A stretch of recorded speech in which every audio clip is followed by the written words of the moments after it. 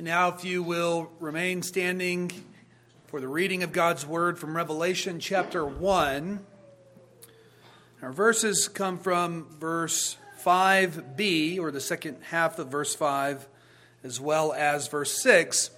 We're moving rather slowly at this moment as we're trying to cover some of the major themes that we will see throughout the book of Revelation.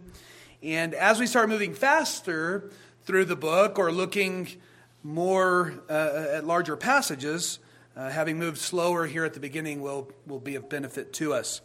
And so, Revelation chapter 1, beginning in verse 5b, hear, O people of God, the word of the Lord.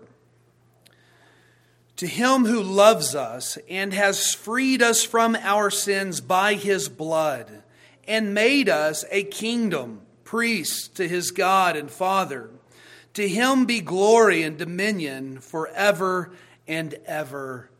Amen. Thus far the reading of God's holy word, and you may be seated.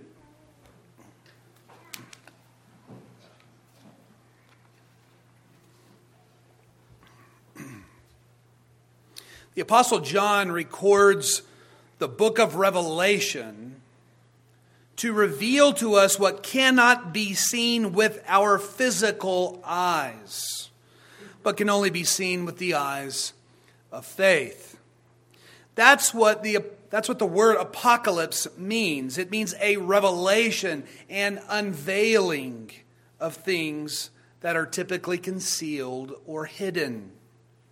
And so he's revealing to us the heavenly reality of the present rule and reign of Christ.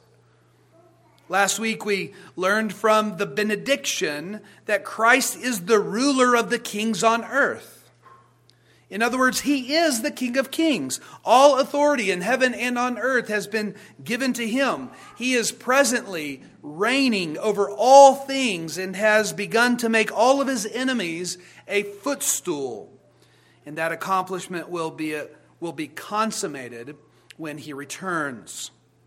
And so one of the major motifs, really, of the book of Revelation is the kingdom of Christ. And what that kingdom will be like in between the first and the second coming, and what it will be like after he returns. Now, Christ's kingdom presently is on earth. On earth, that kingdom is the church. Therefore, it has an outward visibility to it, and hence we sometimes speak in theological terms of the visibility of the church. Nevertheless, Christ's kingdom is not of this earth or of this world. It is in the world, but not of the world. And that's why oftentimes the kingdoms of this world do not recognize it as a kingdom at all, because it's a kingdom of a different kind. It's a spiritual and a heavenly kingdom, and not an earthly, geopolitical kingdom confined to any particular nation or nations on this earth. And the book of Revelation reveals to us the nature and mission of Christ's kingdom in the here and now, as well as in the hereafter. Now, we've been drawing out the major themes in the book of Revelation, which we will continue to do this morning. And the themes that we will look at in these brief verses, or in this verse and a half, really, revolve around and relate to the overarching kingdom motif. This morning, the recurring themes that we'll find throughout the book of Revelation that we're going to narrow down and focus on this morning will be the theme of the Exodus, more specifically a second Exodus. Also, the conformity to Christ, being conformed to the image of Christ. And lastly, the theme of doxology, meaning worship. Now, each of these major themes of the book will all be recurring throughout the book, of course, and they all relate to the kingdom of Christ. We might look first at the theme of the Old Testament Exodus, which the book of Revelation uses as a paradigm or as a pattern for the redemption accomplished by Christ and for the life of the church throughout this age. Now, the Exodus is used really throughout Scripture to refer to the pattern of redemption that would be accomplished by Christ. The prophets of the Old Testament often referred to a second Exodus that would occur for the people of God. And the New Testament confirms that this new and true Exodus has already begun in Christ. And so the Exodus from Egypt was merely a type that foreshadowed the true Exodus that would take place in Christ. Now how does it foresignify? How does the Exodus foresignify the redemption accomplished by Christ? Well, think about what occurred at the Exodus. Yahweh, the Lord, brought Israel out of the land of Egypt, out of the house of slavery. Exodus 20, verse 2 says. And this redemption was accomplished by the blood of the Passover lamb that the Israelites sacrificed that night of the Passover. And so the Israelites looked by faith to the blood of the Lamb to redeem them from the house of slavery in Egypt. Now, that was the type. The fulfillment, in reality, comes in Jesus Christ, who is the true Passover lamb, whose blood has redeemed us or has freed us from slavery. Not the house of slavery in Egypt, ruled by Pharaoh, but from the house of sin, ruled by Satan. And that is why the Apostle John begins our passage by saying, "To him who loves us and has freed us from our sins by his blood." You see, we are called to look by faith to the blood of Christ, our Passover lamb, to free us from our sins, to free us from the house of slavery. Now, to be freed from something contains both negative and positive aspects to it. Now, by positive and negative, I do not mean good and bad or pros and cons. What I mean by positives and negatives is something that is added to, there's the positive, and something removed, there's the negative. Well, so what is removed, you see, is our sins. Our sins are removed. Therefore, the power and dominion of sin has been removed from over us. That's the negative, what has been removed. But the positive, that is what has been added, is that we have now been made into, verse 6, a kingdom, priests to his God and Father. That's what's been added to us. We have a new role to fulfill. We've become something new. Something's been added to us, namely that we have become a kingdom, priests to his God and Father. Now this too is an allusion to, not an illusion, but an allusion to the exodus of Israel from Egypt.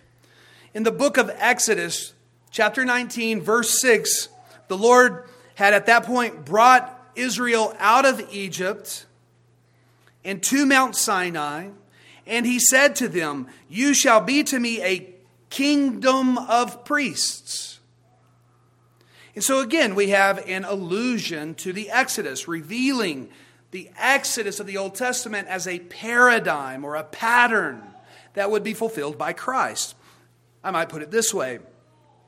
Israel's redemption in the Old Testament was confined to their freedom from Egypt. That was the type. The fulfillment of that, the redemption accomplished by Christ, occurred on a cosmic scale. It wasn't confined to Egypt, but it occurred on a cosmic scale. Christ did not redeem from the house of slavery in Egypt, but from the realm of sin and Satan, the cosmic house of slavery.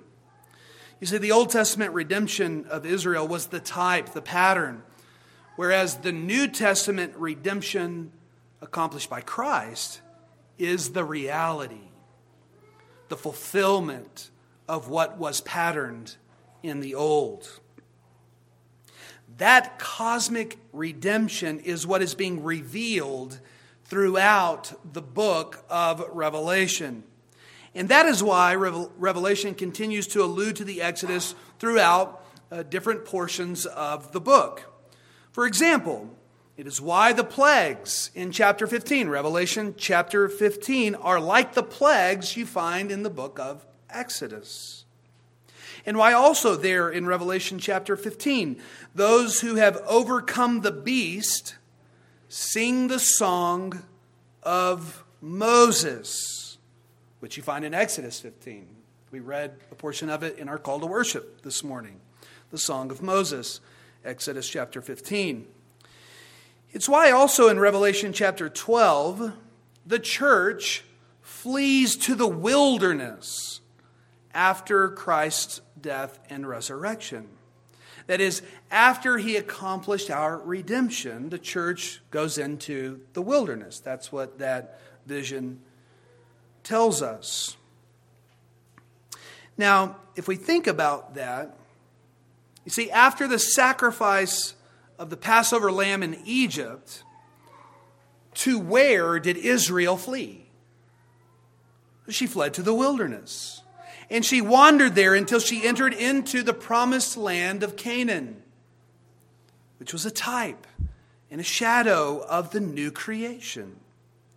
The book of Revelation, of course, tells us that when Christ returns, we will dwell with him forever in the new creation, which is the new heavens and the new earth. And so you can see how Israel's redemption from Egypt, and particularly the Exodus, is a major theme throughout the book of Revelation.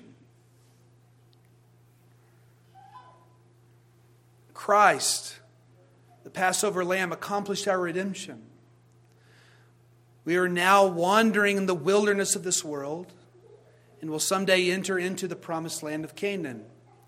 You see, the New Testament using the Old as a pattern that is being fulfilled today through Christ and his accomplishment. And so that's one major theme throughout the book of Revelation. And related to all of this is another theme regarding the conformity to Christ, our being conformed to the image of Christ. Now, the New Testament scriptures are replete with the believer's conformity to their Savior, Jesus Christ. In our text, it says that we have been made a kingdom and priests to his God and Father. That is, to Christ's God and Father. Just as Christ is a king and a priest, so we too will reign with him as kings and as priests in the kingdom. In other words, we are being conformed to his image.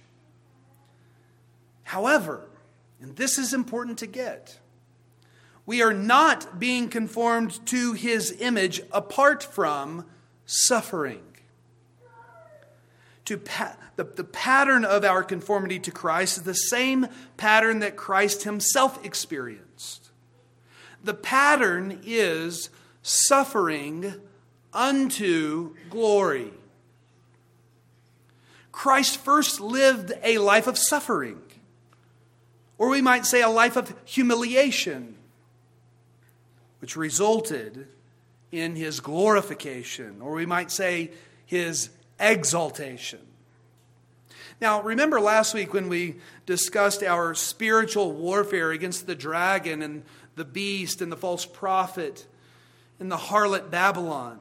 We discussed how the dragon uses the beast to persecute God's people. The false prophet uses deceit, attempting to get all people to worship the beast through that deception. And the harlot Babylon seduces people to join in her debauchery. Well, it's in these ways that the church endures suffering.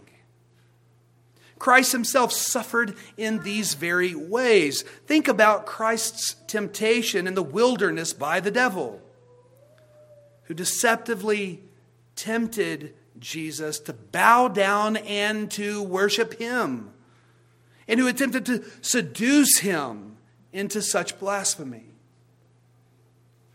In the third and final temptation, he took Jesus up to a very high mountain and showed him all the kingdoms of this world. And in Matthew chapter 4, he told him, "All these I will give you if you will fall down and worship me." Now, what is the temptation here? The temptation was to forego the suffering that lied ahead of him. And the seduction was that he would give him all the glory of the kingdoms of the world now. Forgo the suffering, receive the glory now. That was the suffering. That was the temptation. That was the seduction offered by Satan. Well, Jesus, as you know, did not succumb to the devil's temptations and rather chose the life of suffering. In fact, Luke tells us that the devil departed from him until an opportune time. And Jesus, of course, underwent suffering and temptation all throughout his ministry. But when was that opportune time that Luke was referring to for the devil to tempt him? Ultimately, it was the cross, where his suffering and temptation were the greatest. What Scripture is telling us is that Jesus underwent his own wilderness experience. He went into the wilderness to be tempted by the devil. And this was really indicating that his whole ministry was a life of suffering out in the wilderness. It was a time of suffering. And wouldn't you know it, but Scripture also tells us that he experienced his own exodus from this suffering. Get this, on the Mount of Transfiguration in Luke chapter 9, verse 31, Christ, as you know, his appearance was transfigured, and Moses and Elijah appeared with him, and Luke 9:31 tells us that they, Moses and Elijah, spoke of his exodus. Now, in the Greek, it's the word exodon. The ESV, unfortunately, translates it his departure, which is fine. It is a departure. They were ultimately, though, speaking of his exodus, his ascension into heaven. I think it would have been better translated than his exodus, because that's what it's referring to. And so Jesus underwent suffering first, but at his exodus, he was exalted, glorified. And so we as a church are being conformed to the image of Christ by suffering first and then glorification second. The whole letter of Revelation is about the church's suffering through persecution, deception, and seduction. Again, Revelation chapter 12 is a rather key chapter throughout the book, or for the book. And in Revelation chapter 12, it depicts the church in this age as being guarded and nourished by God where? In the wilderness. We have not yet arrived, not physically, to the promised land, but are enduring suffering in the wilderness. Revelation 11 also depicts our conformity to Christ. It just does so in a little different way, from a different aspect. In that chapter, the church is symbolized by the two witnesses, who are the two lampstands. And they are persecuted seemingly unto death. The church will be persecuted in this age, even to the point of appearing dead. Of course, we know the church in this age will never die. The gates of hell cannot prevail against her, but the appearance of death is present. But then, Revelation 11 tells us that God's people, after appearing dead, will receive the breath of life from God. What's that? Well, that's their being given new life, their resurrection and glorification. And so there it is. There is the theme of conformity to Christ. By suffering first and then glory second. By humiliation unto exaltation. We'll, of course, see those themes more clearly when we get to those chapters and elsewhere throughout the book. But they are certainly major themes of being conformed to the image of Christ by suffering unto glorification. Now, how is this the case? When our passage tells us that we have been made a kingdom of priests to God the Father. This sounds like exaltation. We've been made kings to reign with God. That sounds like exaltation, not like suffering.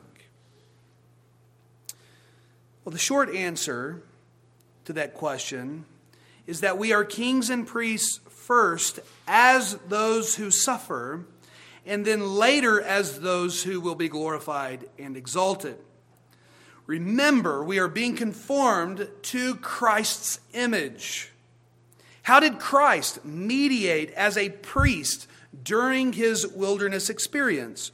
Well, he mediated as a priest through his sacrificial death on the cross. It was through suffering that he was our great high priest while on earth, while in the wilderness. Through his death on the cross, he revealed the way to God as a mediating priest.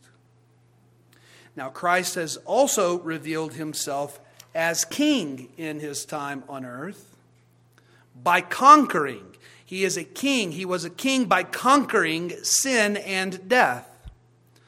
But how? How did he, as king, conquer sin and death? He did so by laying down his life.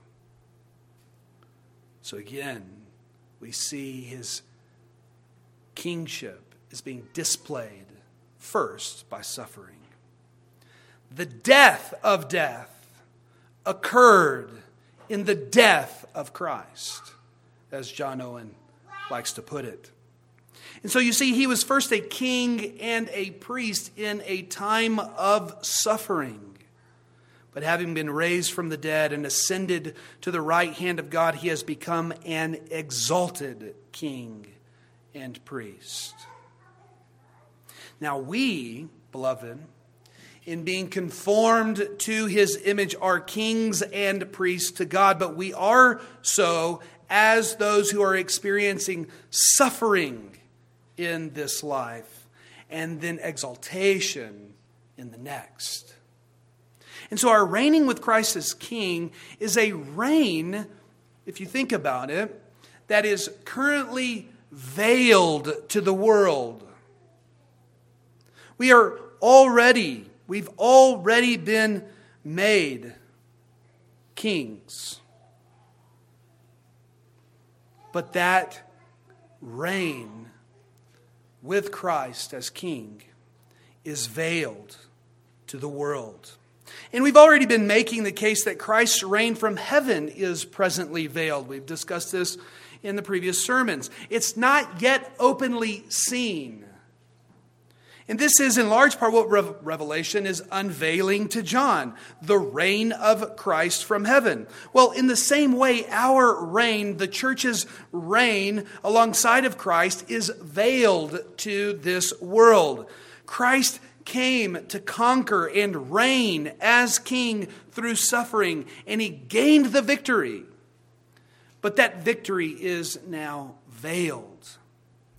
Now, his victory was temporarily unveiled. It was openly seen for a short time after his resurrection. He displayed that victory for about 40 days through certain post-resurrection appearances. But when he ascended up to heaven, he sat down on the throne at the right hand of God, and his reign since then has been veiled to the world. And so it is with the church, who reigns with him. Our reign, the church's reign, is not outward. It's not an earthly reign. It is a heavenly and a spiritual reign. I think Paul from Ephesians chapter 2 is helpful here on this point. He points out there in Ephesians 2 that when we became believers, that we were raised with Christ and seated with him in the heavenly places. We are seated where? On his throne in heaven. And so inwardly, spiritually, we are raised to sit with Christ on his throne. But we still reside here on earth. And down here, that reign is veiled. It is veiled through our suffering. It is a spiritual reigning. Now, there are certain theologies today and certain interpretations of Revelation that want the church to reign openly and outwardly in this age. But this undermines the church's conformity to Christ through suffering. And so long as we reside down here, the church is being conformed to Christ through sharing in his sufferings. That phrase is used many, many times throughout the New Testament scriptures. That we share in the sufferings of Christ. That's how we reign and conquer today. We conquer or overcome by holding fast to our testimony, even through suffering, even through death. Revelation 12, again, confirms this. In verse 10, we read, "Now the salvation and power and the kingdom of our God and the authority of his Christ have come. For the accuser of our brothers has been thrown down, who accuses them day and night before our God. And they have conquered," that could be translated overcome, "and they have conquered him," how? "By the blood of the Lamb and by the word of their testimony. For they loved not their lives even unto death." There it is. We are kings, reigning with Christ. And we reign and conquer through our suffering, through maintaining our testimony, even unto our deaths. Now, Christ has also made us priests, and as priests we have immediate access to God in heaven through the sacrificial blood of Christ. And as priests, we have the ministry of revealing to others the way to God in heaven. Christ first revealed it in his own death and resurrection and ascension up to heaven. But we now, as those who have also been made priests, are to reveal that way to eternal life in heaven. I think 1 Peter 2:9 summarizes well the point we've been making here about being priests and kings. Peter writes, "But you are a chosen race, a royal priesthood, a holy nation, a people for his own possession." And why? He says, "So that you may proclaim the excellencies of him who called you out of darkness and into his marvelous light." See, as a royal priesthood, as priest kings, we wage war not by outwardly conquering and ruling over the nations, but by the proclamation of the gospel and of the kingdom of light, which we shall proclaim even unto our deaths. And this leads us to our last main theme that we will look at this morning, namely the theme of doxology. In other words, the theme of worship, the theme of praise. That's what doxology is. And in the Old Testament, priests were worshipers. They led others to worship God. The book of Revelation contains several scenes of worship, the worship of God in heaven. In fact, the very doxology that we find here in chapter 1, 5b and 6, is a shortened version of the doxology that can be found, or a shortened version of the worship that we find in chapters 4 and 5 of the book. In those chapters, John tells us that a doorway into heaven was open to him. In other words, the heavenly reality, the heavenly throne room is being revealed to him. That's the apocalypse. It's the unveiling. The door is open for him to see what is typically hidden and concealed. And he's receiving a revelation, an apocalypse.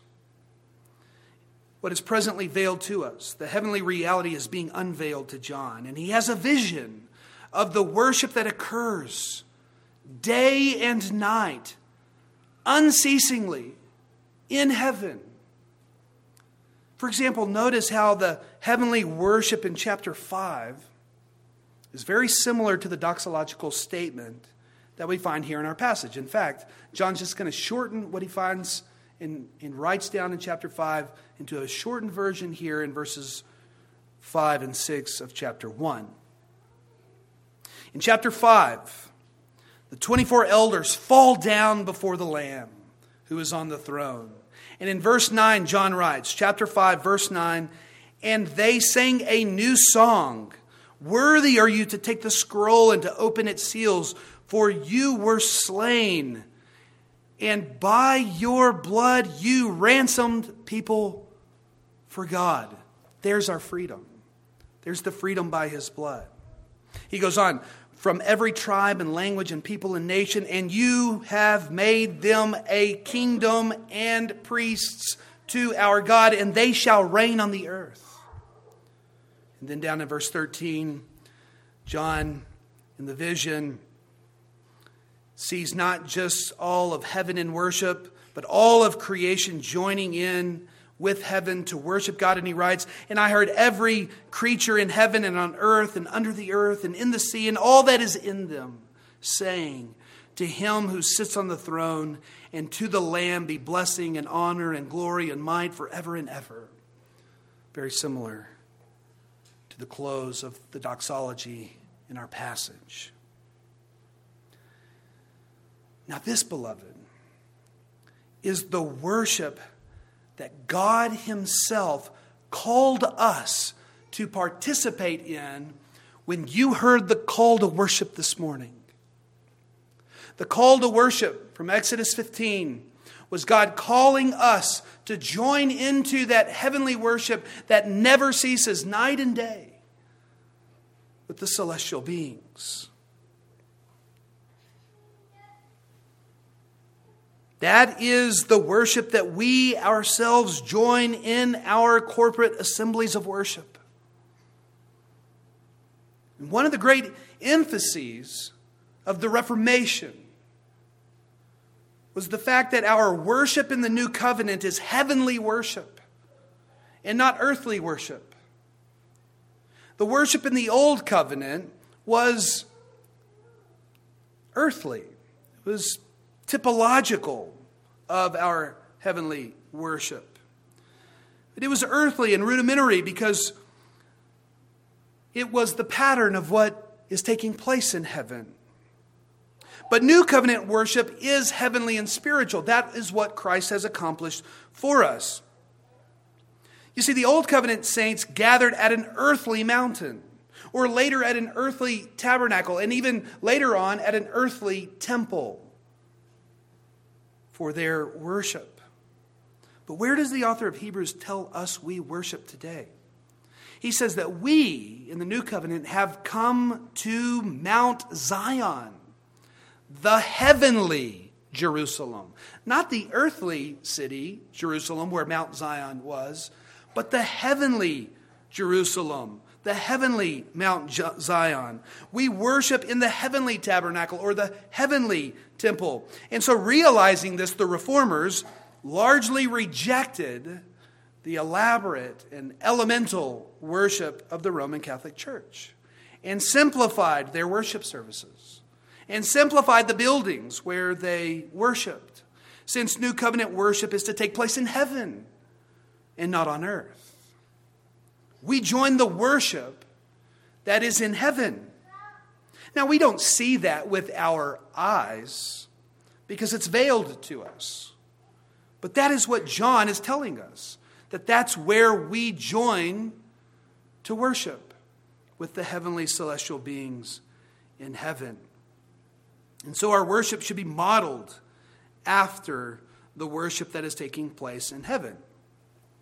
The apocalypse of John, therefore, should shape our worship of God. But just as important as revealing how we should worship, the apocalypse of John also speaks to the motivation, I think, of our worship. It's also indicating to us that having a revelation of who God is and what He is doing should drive us to doxology. It should drive us to worship and praise Him. As we look at John's doxology here in chapter 1, 5 and 6, we notice that it comes directly after the benediction that he gave. The blessing that he gave from God to His people, which we looked at last week. And so, when John thinks about the grace and the peace that comes from the triune God, the Father, the Son, and the Holy Spirit, when he thinks about who God is and all that He has done and all that He will do in the future, John is moved to worship God. He's moved to praise God. That is what we're doing here this morning. We are here, and I hope that throughout the week you look forward to this day to worship God, to join in the unceasing worship of God in heaven, where celestial beings are constantly praising our God in Christ, who sits upon the throne, our triune God, Father, Son, and Holy Spirit.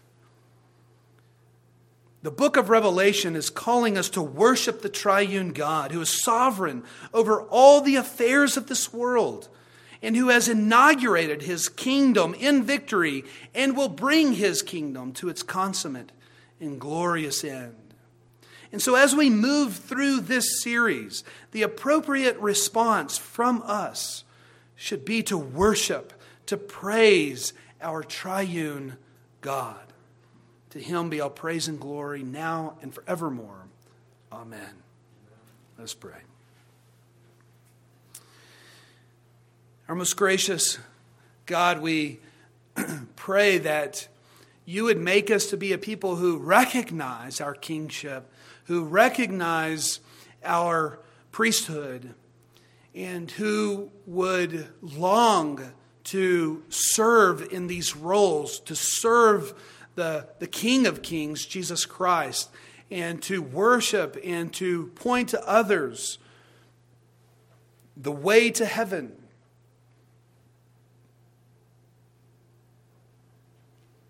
In our own priesthood. And so we pray, Lord, that You would conform us more and more to that image. And Lord, help us to accept that that conformity comes through suffering first. We do long, O Lord, for exaltation, to be raised and glorified, just as Christ himself was raised and glorified at his resurrection. But Lord, help us not to overlook that within your beautiful plan, that we first must be conformed through suffering. Let us not be those who think of ourselves too highly and think that we should not receive suffering. For even our Savior and Lord went through suffering, and we are certainly not higher than he.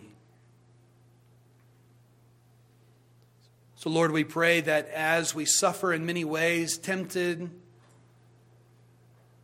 and have many trials thrown at us, we pray that we would see these as opportunities to bear testimony to Christ in all that we do. We thank you for our salvation in him and his shed blood as our true Passover lamb. And it's in his name we pray. Amen.